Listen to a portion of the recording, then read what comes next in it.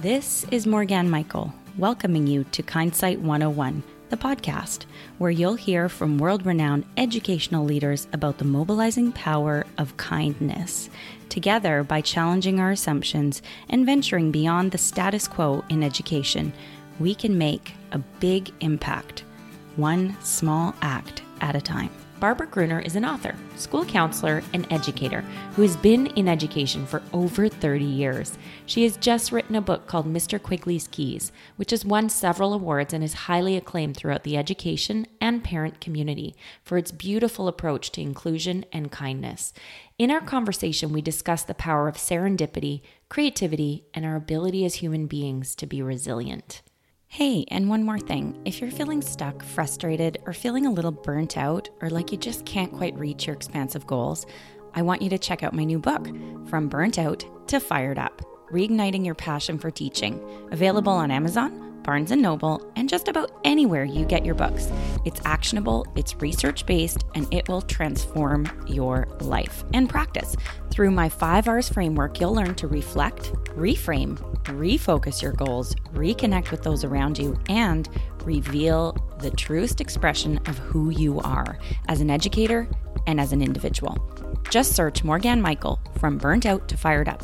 That's Morgan Michael, Morgane, From Burnt Out to Fired Up, to reserve your very own copy today.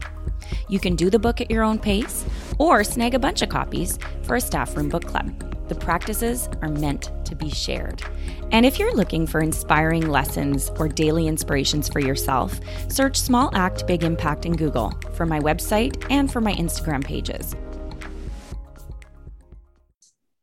Hello, Mrs. Barbara Gruner. It is so nice to have you back on Kindsight 101 for our second interview together. And I'm just delighted to have you.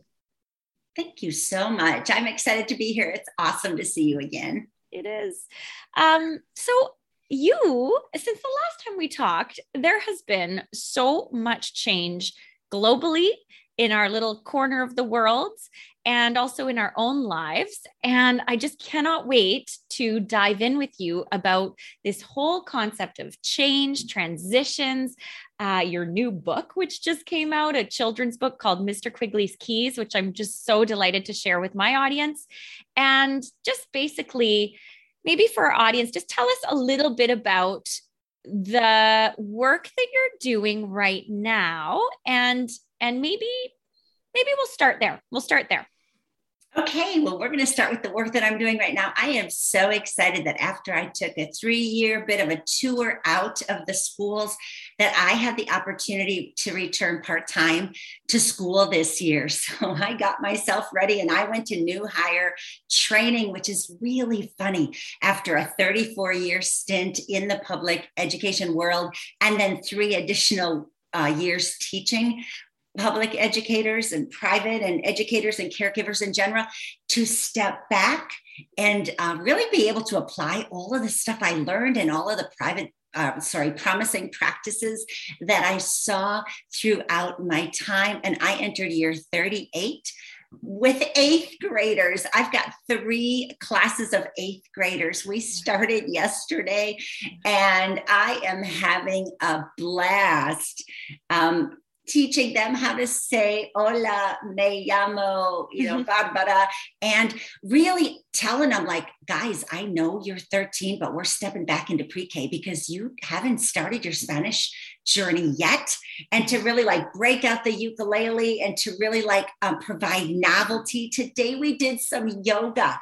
We started the class with yoga, and to see these babies, these teenagers doing superhero yoga was a hoot.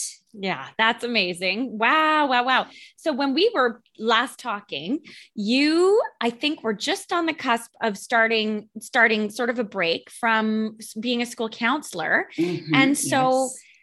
How are you navigating and working through that change? Because that is like a huge change to be going from school counselor where you're one-on-one to that classroom dynamic with older children as well. That's a different dynamic. Like that is so amazing.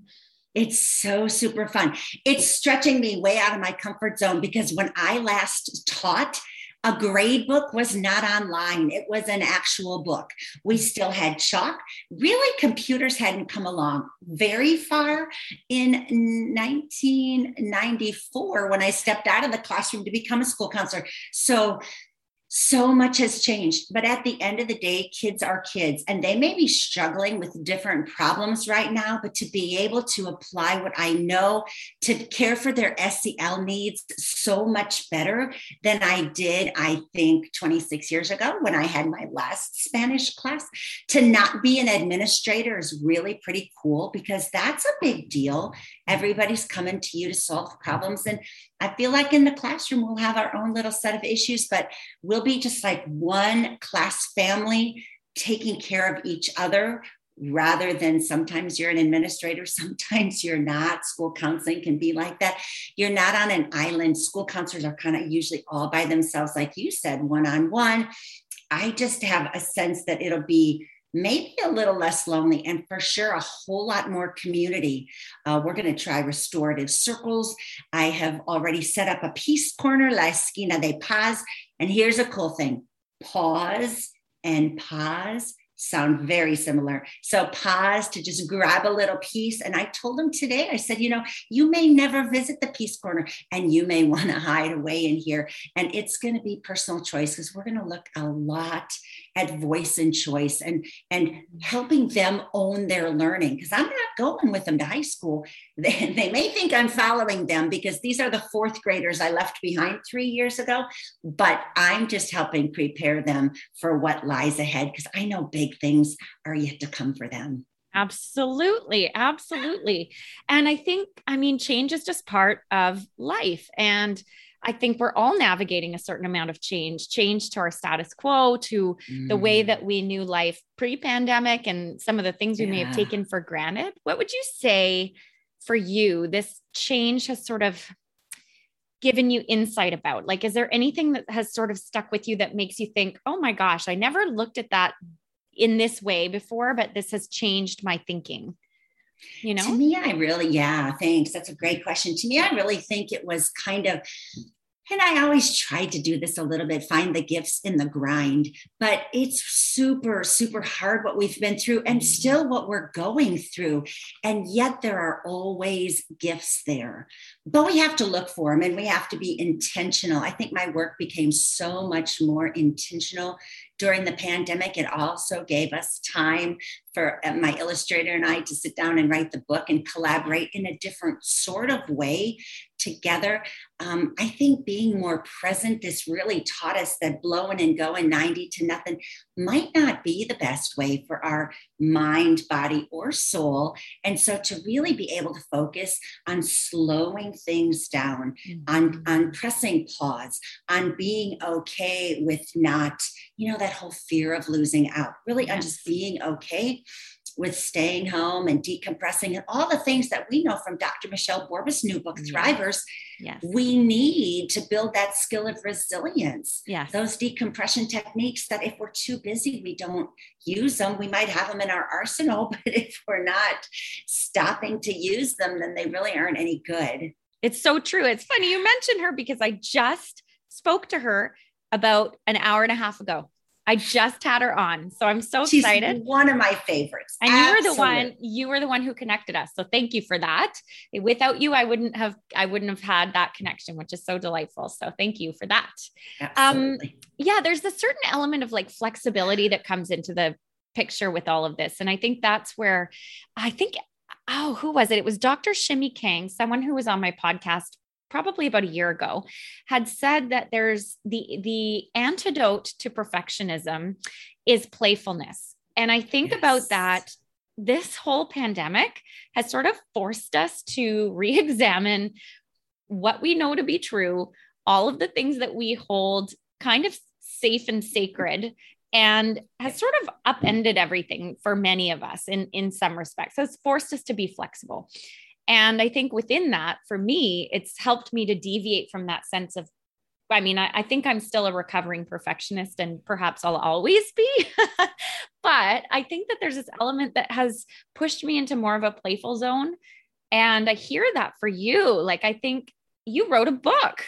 that has got to be one of the most playful, creative, challenging, but things that one can do. So I want to hear more about maybe that, like start maybe with that creativity. And then I want to hear about how the book came up and some of the serendipitous things that happened around it.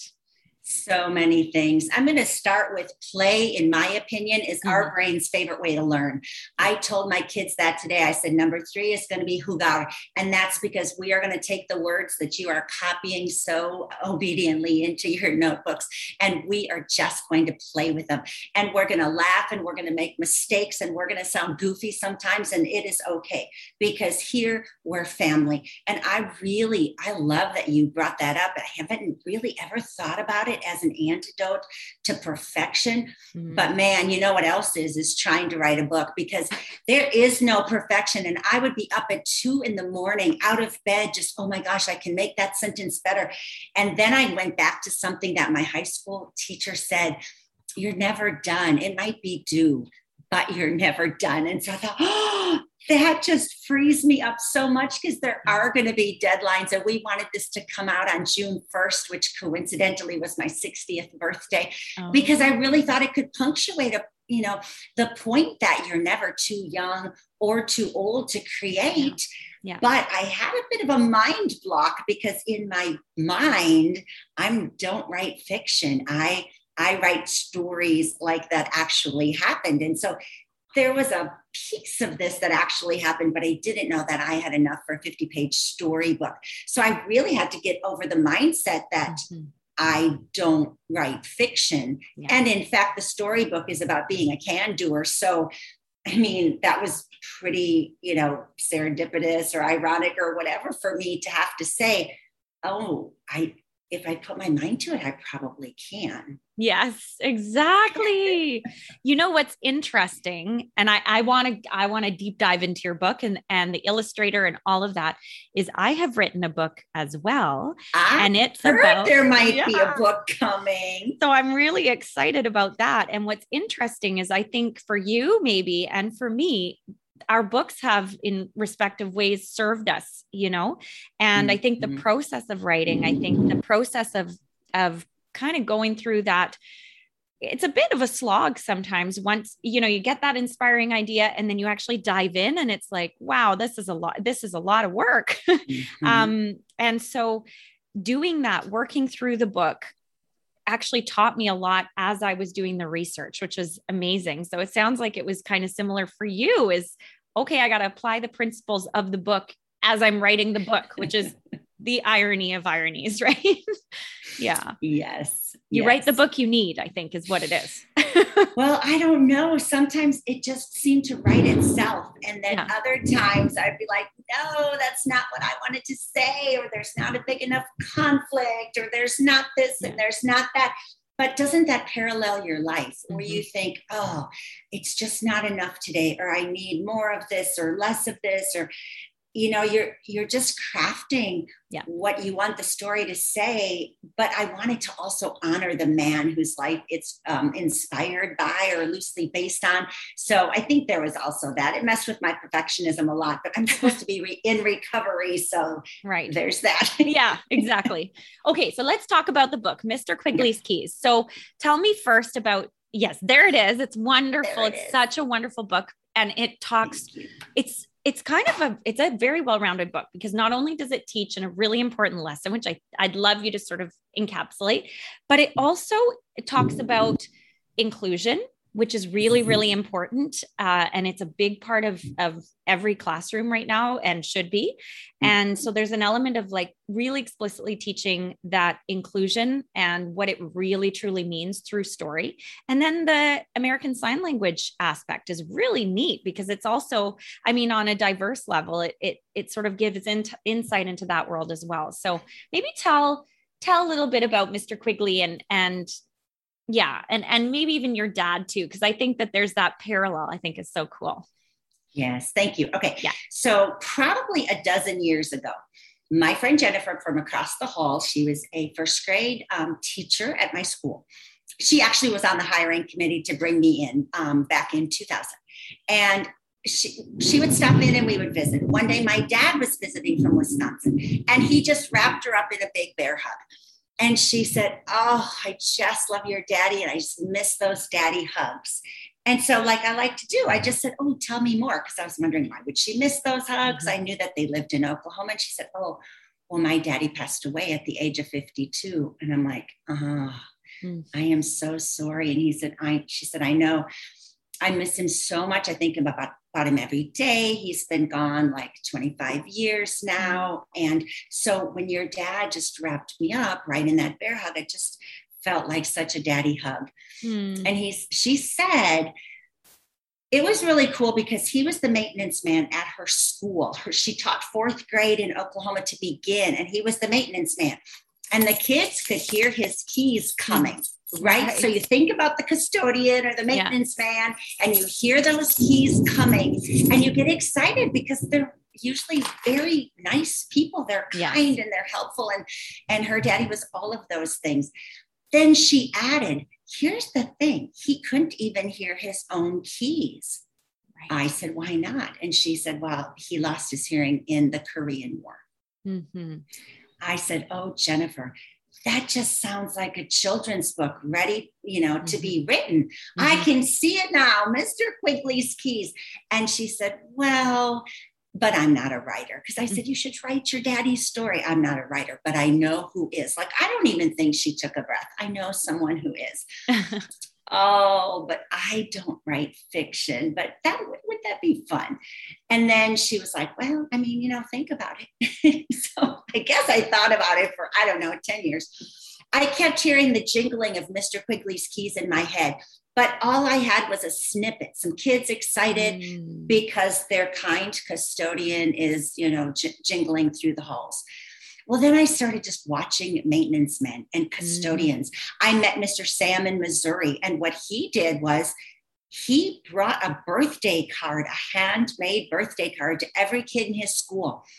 He's the custodian. He has to learn their birthday, and then he has to find them in the cafeteria. And he tucked $1 inside, and those kids would all get excited, which was no small investment because he was at a school of 500-600 kids. Wow. And I thought, wow, that is so cool. That alone should be a story. And then Mr. Fred, who took care of me when I was transferred to a school and trying to find my way. And he'd be like, "I noticed you need a chair." And I'm like, "I didn't even notice I needed a chair." Like, think about the kindness of these unsung heroes, really. Yeah. Their gentle spirit. The other day, again, this kid named Gabe, he works at our school, and he notices that my stand for the Elmo is missing a shelf. And so in my head, I think, I wonder if Gabe will bring me a new shelf. But I've just met Gabe, and he's not in that generation, right? He's younger. So I thought, he probably won't, but wouldn't that be sweet?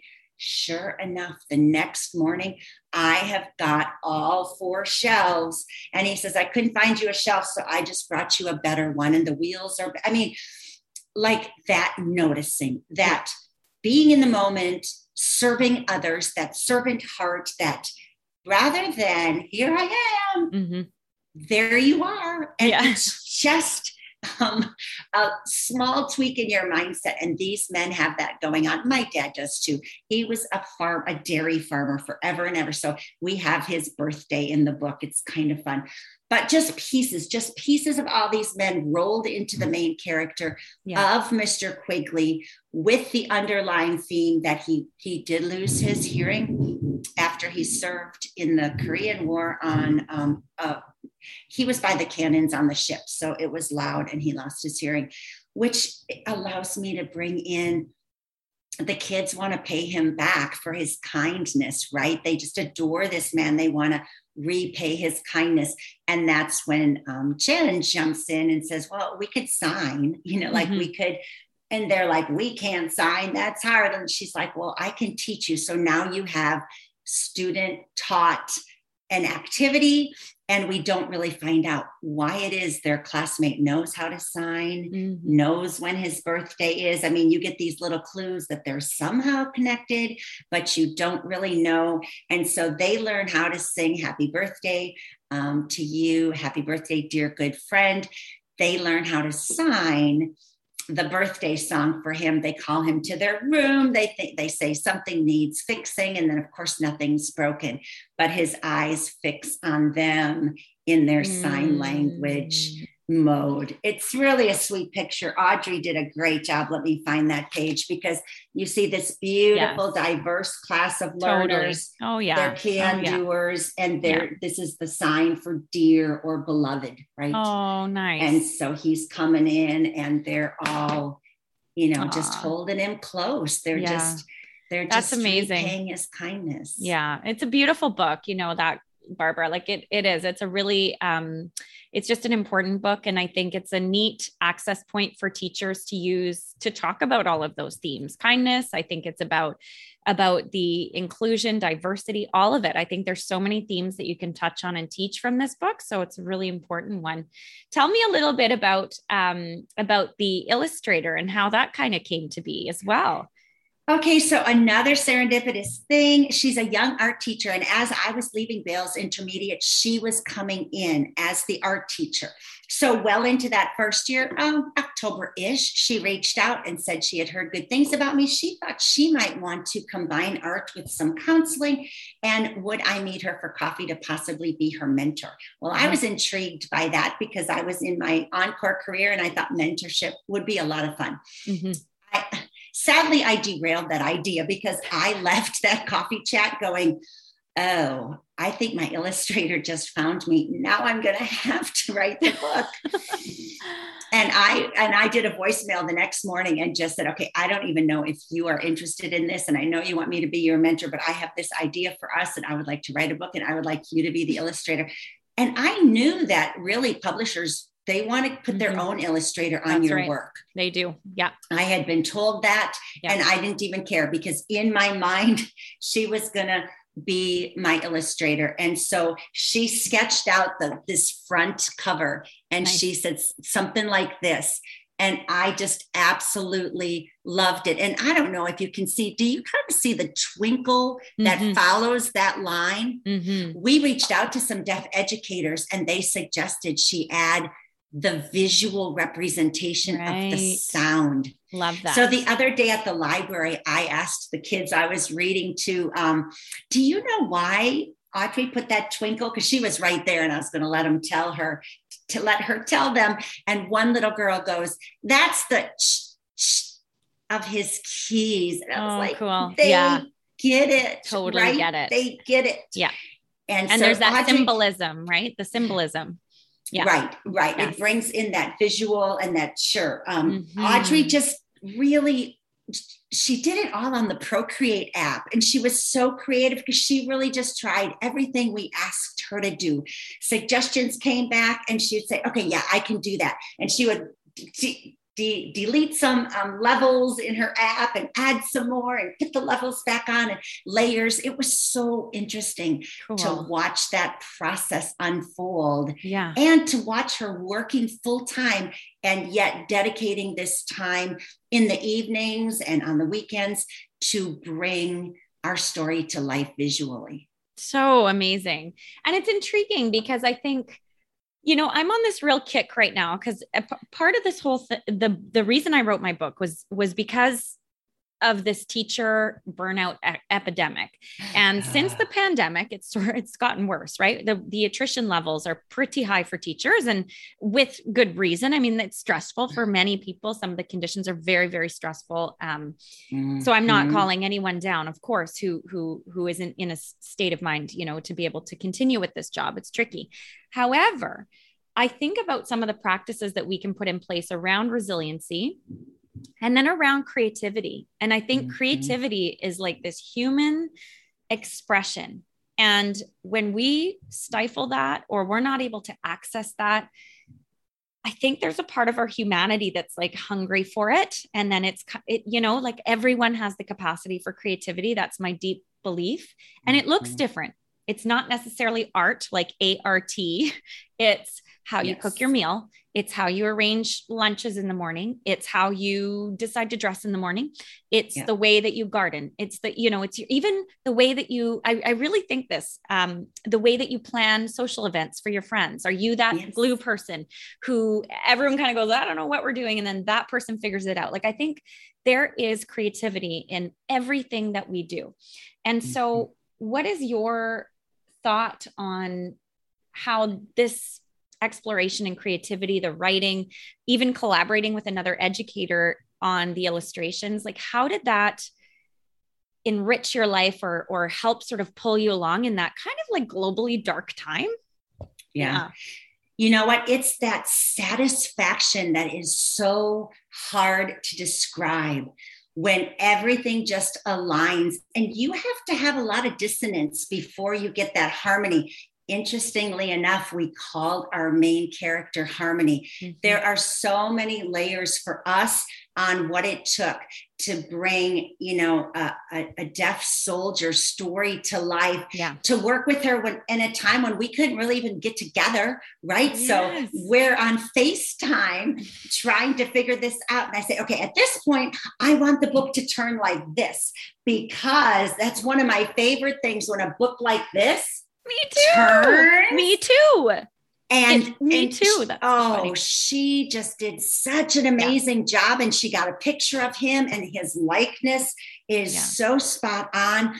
And then I would just get this like satisfaction, kind of like in the symphony orchestra when it's dissonant and there's a bunch of discord, and then all of a sudden it resolves and you kind of have that harmony again. Right. And I agree with you. You do not have to play the ukulele or knit whatever scarves or sweaters in order to feel the creativity grow. And when I was helping write the Character Strong curriculum, it was interesting because they put creativity as one of their 10 traits. And I had never seen it listed as kind of like a core value / SEL skill. Yeah. But when I think about somebody trying to squash my creativity, I mean, if I get an idea, I might want to run to school right now and see how that looks on the wall. That's right. Like you almost can't stop it, because to try to suppress it, well, it doesn't feel good. It doesn't. Feels off or wrong. Yeah.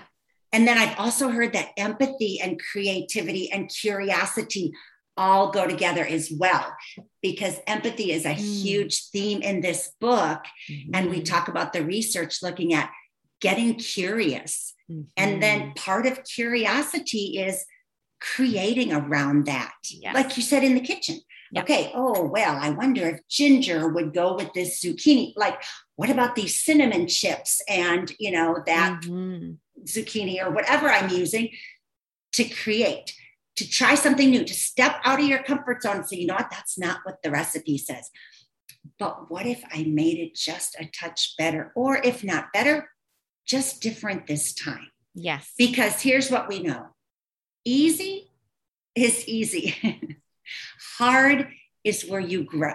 Yeah. So I told the kids today, if it's easy, you're not growing. And you can certainly coast in easy for a little while, and I will give you that permission. Yeah. But if you're going to grow, and it's grow time right now, because we have a lot of lessons that we need to apply.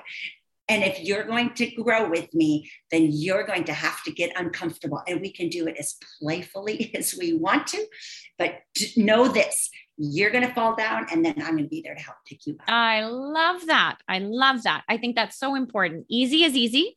And then hard is about growth and growing. And I think it's true. It's like, it's that simple. It's hard to actually apply, and it's hard to be okay with it when you're in the moment sometimes, because you're like, this really sucks. It's hard, right? Like, it's really hard. But I think ultimately you can always look back on most adversity and kind of go, man, I learned a lot about myself, or I learned a lot about other people, or I grew as a person, right? I grew. Yeah. Yeah. I want to be mindful of time. What do you think is one thing that educators need right now as they're heading into this year, or at whatever point they're listening to this particular episode in their trajectory? What do they need to know right now? do you know what? I think just go easy on yourself. So much grace. Self-care is such a tainted buzzword right now, but I don't mean get that bubble bath or go get that pedicure. Those things are lovely. I mean, get ahead of the stress. And if you can't stay ahead of the stress proactively, it's maybe just a walk. It's maybe, it's maybe more than exercise. It's maybe creating in the kitchen. It's, I don't know, reading, escaping, whatever you need to do in a healthy way. Stay ahead of the stress. And if you can't, then don't forget to complete that stress cycle, right? The Nagoski sisters talk about it in their book, Burnout. And it's common sense. Again, simple, but maybe not easy, right? Yes. But it's common sense. Just because I'm not stressed out anymore, there is just kind of that full circle so that I can let it go and let it be gone, because anxiety takes over so quickly if you don't. That's right. Into our bodies, right? And they say things like physically work through that, right? So like go for a walk, like you said, go for a run, cry it out, like find a physical way that you can actionably journal through it or something to get through that cycle. Otherwise it does stay latent in your body, which isn't great. So no, that's great advice. That's amazing. Right. What if it's just drop your shoulders or get that tongue off the roof of your mouth because your jaw is clenched? The body keeps the score. Vanderkolk told us that. And it is so true. Yeah. The other stat I wanted to tell you, I read 26% of people used to go into education. Do you know how many are going in these days? I don't. 4.6. Holy smokes. Wow. And so not only because we're burnt out, but we're not even starting it. Like the kids. They're like, we want no part of this. They're not giving it a chance. So something needs to change. Yes. Yeah. We need educators. Yes. To go all in. Educators that are sold out for kids, that are just going to, go all in, like all in, and still have some left for themselves. Love that. Barbara Gruner, thank you so much for joining me today on this podcast episode. Thank you, Morgan. You are a ray of sunshine. Same with you. I feel energized and excited, and I feel passionate and excited for the school year. So thank you for that. All right. Keep sharing your purpose and your love. You got it. Okay. Bye. Bye. I want to thank you for the wonderful reviews that you've left for this podcast on iTunes. Your reviews make a big difference in helping other educators find this show. If you think that I'm doing good work here and you'd like others to get inspired and join our 21-day kindness challenge and movement, I'd love it if you would take a minute, head over to iTunes and leave a review. Thank you so much. This has been another episode of Kindsight 101, the podcast. For links to resources mentioned in this episode, visit smallactbigimpact.com and click on our podcast and choose this episode number. Now, I would love to hear from you. What's the biggest insight that you gained from this conversation? Head over to our website, smallactbigimpact.com, leave a comment on our podcast page, or tag and connect with us on social media with the hashtag SmallActBigImpact to share your inspiring story of kindness. Can't wait to hear from you.